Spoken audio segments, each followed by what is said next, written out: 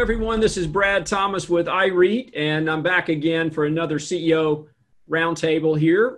Today, we've got CoreCivic, ticker symbol is CXW, and I'm joined with Damon Hininger. Damon is the CEO of CoreCivic, which is currently a publicly listed REIT based in Nashville, Tennessee. Damon, it's good to see you today. Hey, thanks for having me, Brad. I really appreciate it. I'm really grateful to have a little time with you. And I've also got David Garfinkel, who's our CFO, joining us, along with Cameron Hopewell, who heads up our investor relations shop. Great. Well, thank you. Got the dream team on. Well, that's exactly good. Exactly right. It made me look good. Yeah. Great. Well, listen, I know there's some recent news. CoreCivic is going to convert back to a C Corp. Of course, we've been covering the company now on the REIT side. And we're going to continue to cover the company on the C Corp side. Obviously, it's still a real estate business, just structured in a different format from a tax perspective. So can you talk a little bit about, I guess, the decision to convert back from a REIT to a C Corp? Yeah, thank you for that, Brad. And again, thank you for having us. So, we've been a REIT since 2013. From 2000 to 2012, we were a C Corp. So we know both structures, obviously, very, very well.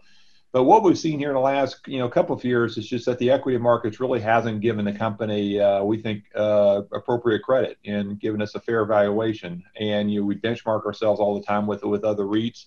And so with the probably the last couple of years, pretty in-depth discussion with the board, we were saying, is our current corporate structure most appropriate, or is there another structure we need to think about from a capital allocation perspective? Because again, paying out $200 million almost annually in dividends, it just appears with our valuation and the dividend yield, the market's just not really giving us credit for it.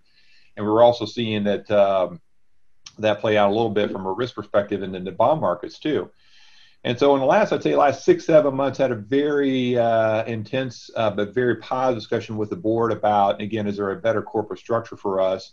And over the last few months, with the help of Mullis, who was an advisor for us, along with Latham Watkins, got to a decision in kind of May and June this year, with the board saying, probably you need to think about converting to C Corp. Again, a C Corp is not foreign to us. We had done it before in previous times in the company's history.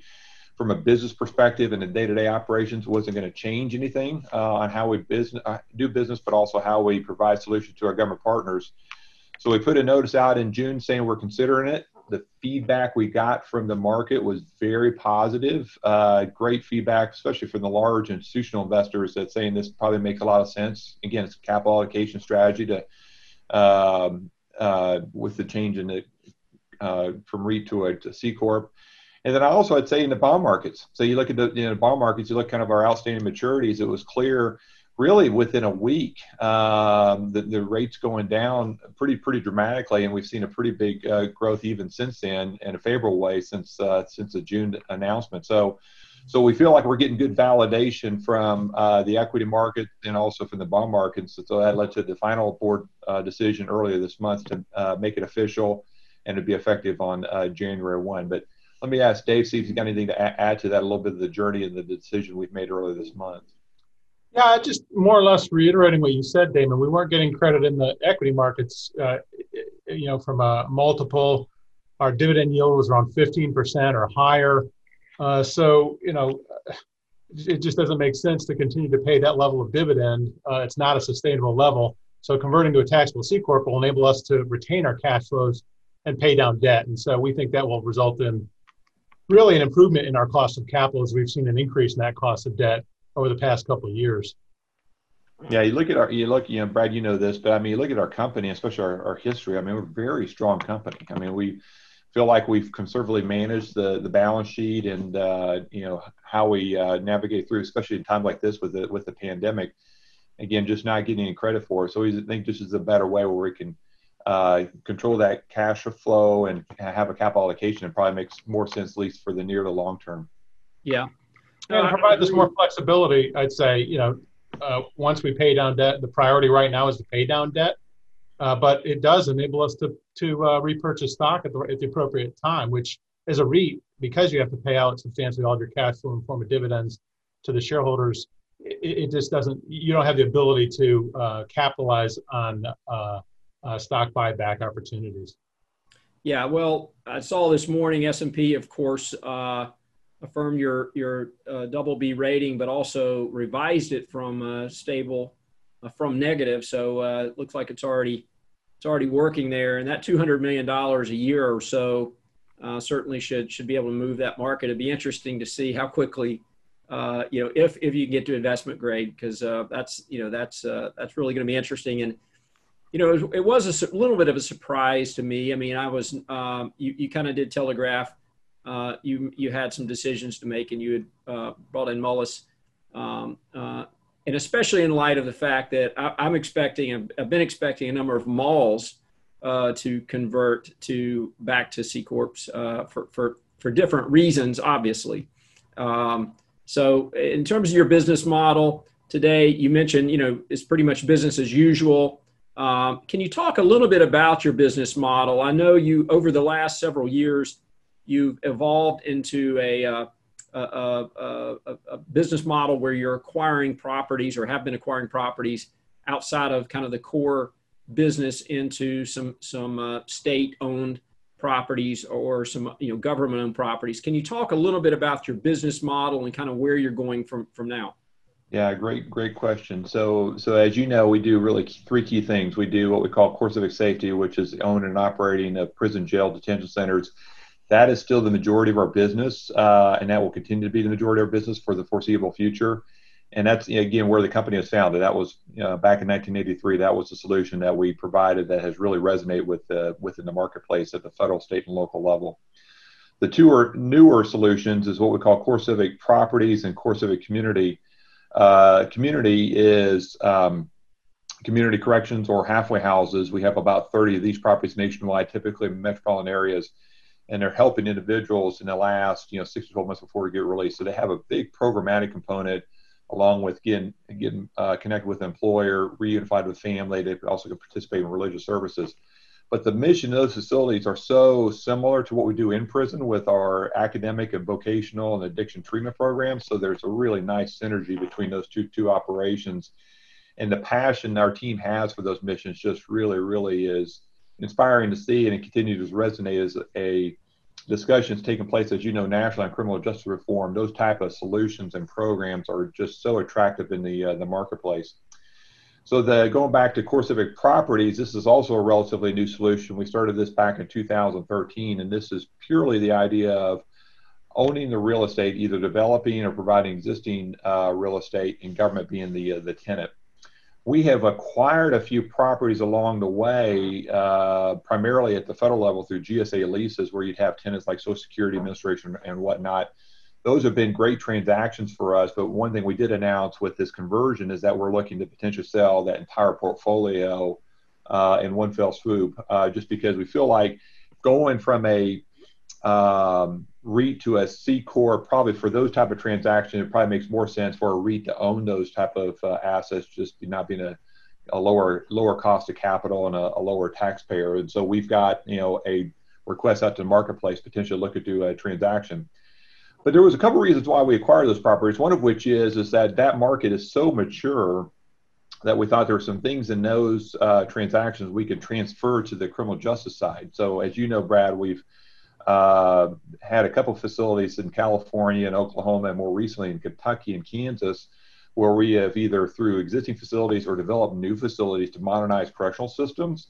So again, at the end of the day, we'll own the asset, we'll lease it back to government, we'll maintain it, which is a huge value add to our government partners. The GSA lease properties provided some best practices and ways we can develop the leases, but also find funding sources for those projects. And so it's been a good journey to have those properties. But now with this conversion, probably makes sense for us to go ahead and look at a potential transaction where we sell that, take the cash and redeploy it in the business, so potentially pay down debt and whatnot.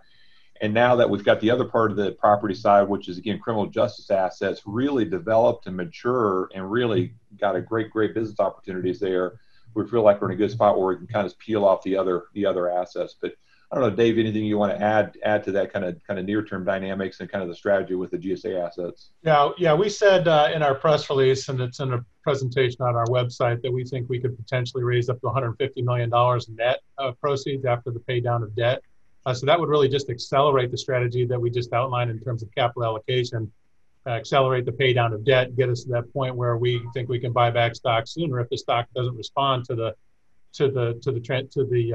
strategy. Still focused in on the corrections industry, so we'll continue to have the property segment. There's RFP outstanding right now with the state of Alabama. We feel like we're in a good position to win an award there, and the size of that opportunity could replace the properties that we're looking to sell. And then the last thing I'd add, those properties, the non-correctional properties, they trade, at very low cap rates. So there could be an opportunity where we're taking proceeds, paying down debt, and actually increasing per share earnings at the same time. So it really all makes sense. Yeah. And you mentioned roughly 150 million. How large is that portfolio roughly? In terms of gross dollars invested. It's about, it's probably $400 million gross investment. I think net book value, $30 million of net operating income. Okay, and roughly cap rates, what kind of range of cap rates were you acquiring at the time? Depending on the asset, 6 to 8% typically. We have some that we acquired, real strategic assets, strong cash flows, niche type assets leased to a state agency, for example, could carry a higher cap rate. But I think the portfolio as a whole probably will trade between 5.5% for maybe the trophy asset in that portfolio to 7%, 8% cap rate, something like that. Depends on the mix. Again, we're trying to sell it as a portfolio. So we'll see. I think we've got strong interest already. We've got like 60 non-disclosure agreements. So a lot of people looking at the portfolio and still hope to sell it as a portfolio. So we'll see what the blended cap rate will be at the end of the day. Yeah, Brad, you probably know better than us, but it appears in kind of the near term in all the asset classes, kind of government leased assets, like these are pretty high demand versus alternatives, and also challenges some asset classes have, near term with the pandemic. Yeah, no, I agree. We of course cover Easterly DEA, and they've just done extremely well. Shareholder in DEA, and also corporate offices, perform really well.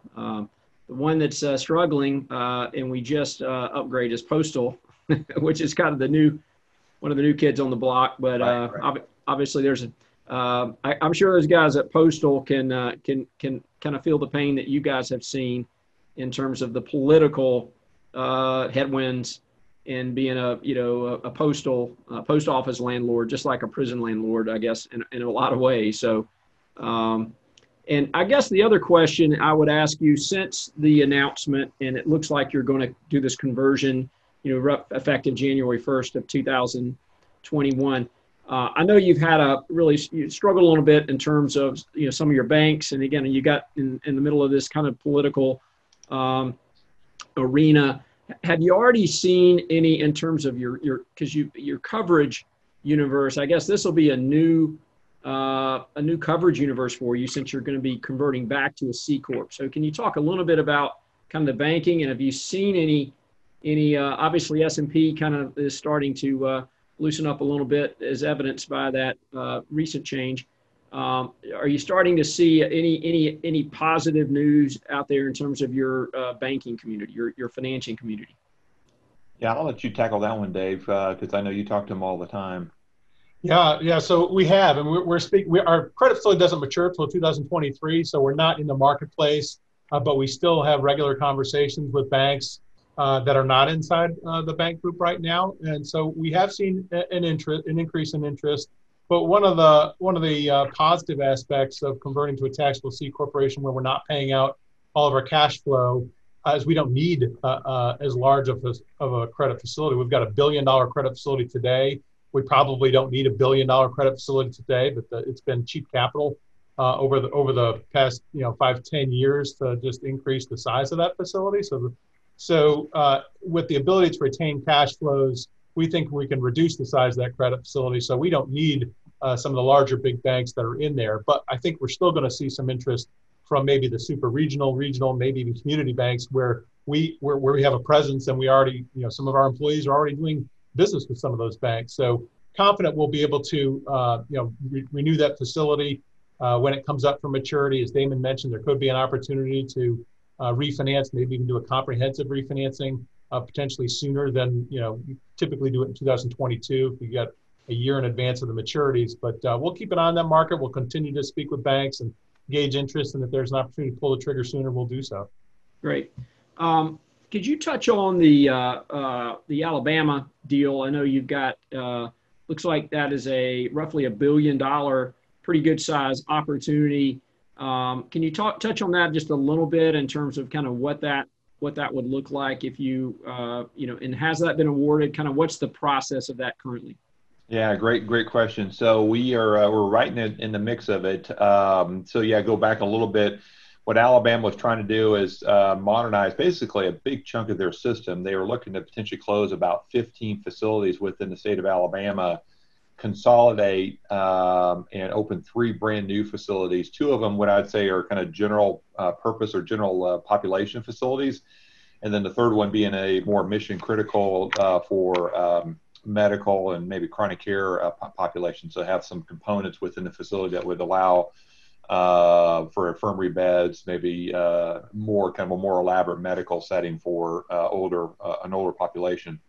So that procurement's been underway. Gosh, it's been almost 2 years, I guess probably a year and a half. We submitted proposals to the state of Alabama. I think they had initially 5 viable alternatives, and then over the kind of spring, summer months, they've whittled it down to 2 providers, us being one of them. So we're feeling really good about our chances on that one. I would say probably a final award, and I suspect what they're probably going to do is they'll probably say that they're going to negotiate kind of final agreements with one or both of us that are still in the mix. And then once you get to final negotiations, that would lead to an award and an execution of lease. And then probably it's a multi-year build for the facility itself. So we feel really good about our chances. As you know, Brad, we had a real successful project we just delivered earlier this year in the state of Kansas. So it's a very similar opportunity and solution. And I think the catalyst in Alabama, as I think you're probably aware, has been, just the age of their infrastructure, but also they've had the federal courts who have really pressured them to say they need to reduce overcrowding and modernize their system. And, kind of an obvious point, probably the bigger or near-term catalyst also has been the pandemic and how that's, challenged systems that are severely overcrowded and, again, don't have the modern system or modern facilities to where they can segregate and take advantage of, again, infirmary beds or negative pressure cells, or have a HVAC system where they can make sure that they can deal with any kind of airborne viruses. So we feel good about our chances. I think probably this quarter, if not fourth quarter of this year, we'll get some clarity on exactly kind of the final outcome. But we're definitely in the mix and excited. And I'd say then more globally outside of Alabama, Nebraska's already announced that they're going to do an RFI, so probably a very similar solution they're looking for their state. And then again, I think, unfortunately, fortunately, however you want to look at this pandemic is probably going to create a catalyst for other jurisdictions that have older facilities, maybe have more dorm settings, which unfortunately maybe creates a higher risk with the pandemic, and that creates maybe a momentum where they're looking to have the private sector like us come in and help modernize their system.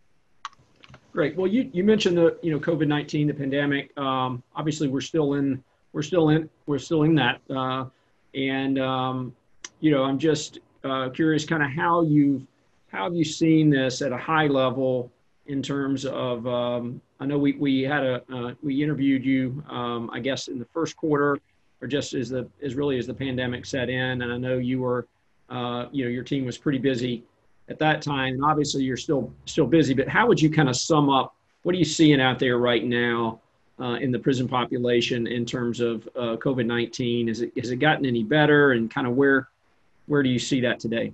Yeah, great question. I would say overall, I feel like we've navigated pretty well through it. It's not been perfect, and I'm sure we're going to learn a few things along the way. And the good news is that we're able to kind of real-time benchmark ourselves against our public sector counterparts, and we're talking daily about things they're doing that maybe we take as a best practice and vice versa. So we're really sharing information very effectively. And I think I mentioned also on the last call, obviously we're following all the guidance from CDC at the federal level and other entities at the federal level, along with state and local jurisdictions that are providing guidance and direction. So I would say, to your question, I would say probably like the general population, you saw a little bit of a reopening kind of May, June within our system. And so what's that mean for us specifically? Where we had visitation or transportation between units, or the use of volunteers for some of our programs. Every jurisdiction is a little different, and as you can appreciate, it's driven based on what's going on regionally or locally in that area. But you are starting to see signs where operations are trying to kind of creep back to normalization. You probably would agree with this, but I think probably one of the key catalysts is going to be the effective use of a vaccine. So I think you're going to continue to kind of be in this environment where obviously protective equipment, social distancing and whatnot, that'll continue to be kind of the operational practice as we go later this year into next year. But obviously we're keeping an eye on what happens not only locally but also potentially nationally with a vaccine. The last thing I would say, and I think I mentioned this in our last call, is that we have a very modern system, and so having facilities, I should say, that usually are a third the age, maybe half the age of our public sector counterparts, that gives you a lot of flexibility for quarantining, again, infirmary beds, negative pressure rooms, where if you got someone that's positive, you can effectively put them in quarantine and cohort maybe the other population that potentially was at risk of being in contact, and so that has been also not only been reaffirmed in our kind of operational day-to-day operations that we hear, but also create a little bit of an opportunity where we've provided a little bit of a relief out to these jurisdictions that maybe have older facilities that don't have that capability. Great. Well, I guess the last question I want to ask you all is, converting back to a C Corp, obviously you've been generating or providing, funds from operation, which is, as you know, the traditional earnings metric for REIT. So when you convert back to a C Corp, are you going to just provide earnings, or are you going to kind of provide more of a REIT-like FFO metric? I'm just curious, kind of how do we analyze, I guess, cash flows and earnings, going forward as a C Corp? Yeah, that's a great question, Dave. I'll let you tackle that one, but that's an important question that we've talked about near term, not with the board, with others. So Dave, I'll let you take that. Yeah, we'll continue to report FFO. We report AFFO in our supplemental disclosure report, so we'll continue reporting those. We actually were reporting FFO and AFFO before we converted to a REIT in 2013.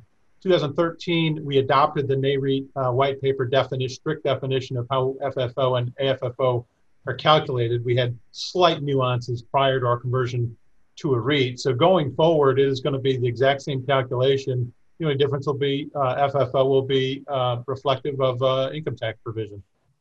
Great. Appreciate that. And I'm looking forward to staying in close contact with you guys. Obviously, we're going to miss that dividend at the REIT world. In the REIT land, but obviously, we believe in the business model and the management team. So looking forward to staying in touch with you guys, and hope you're safe, and we'll talk to you again soon.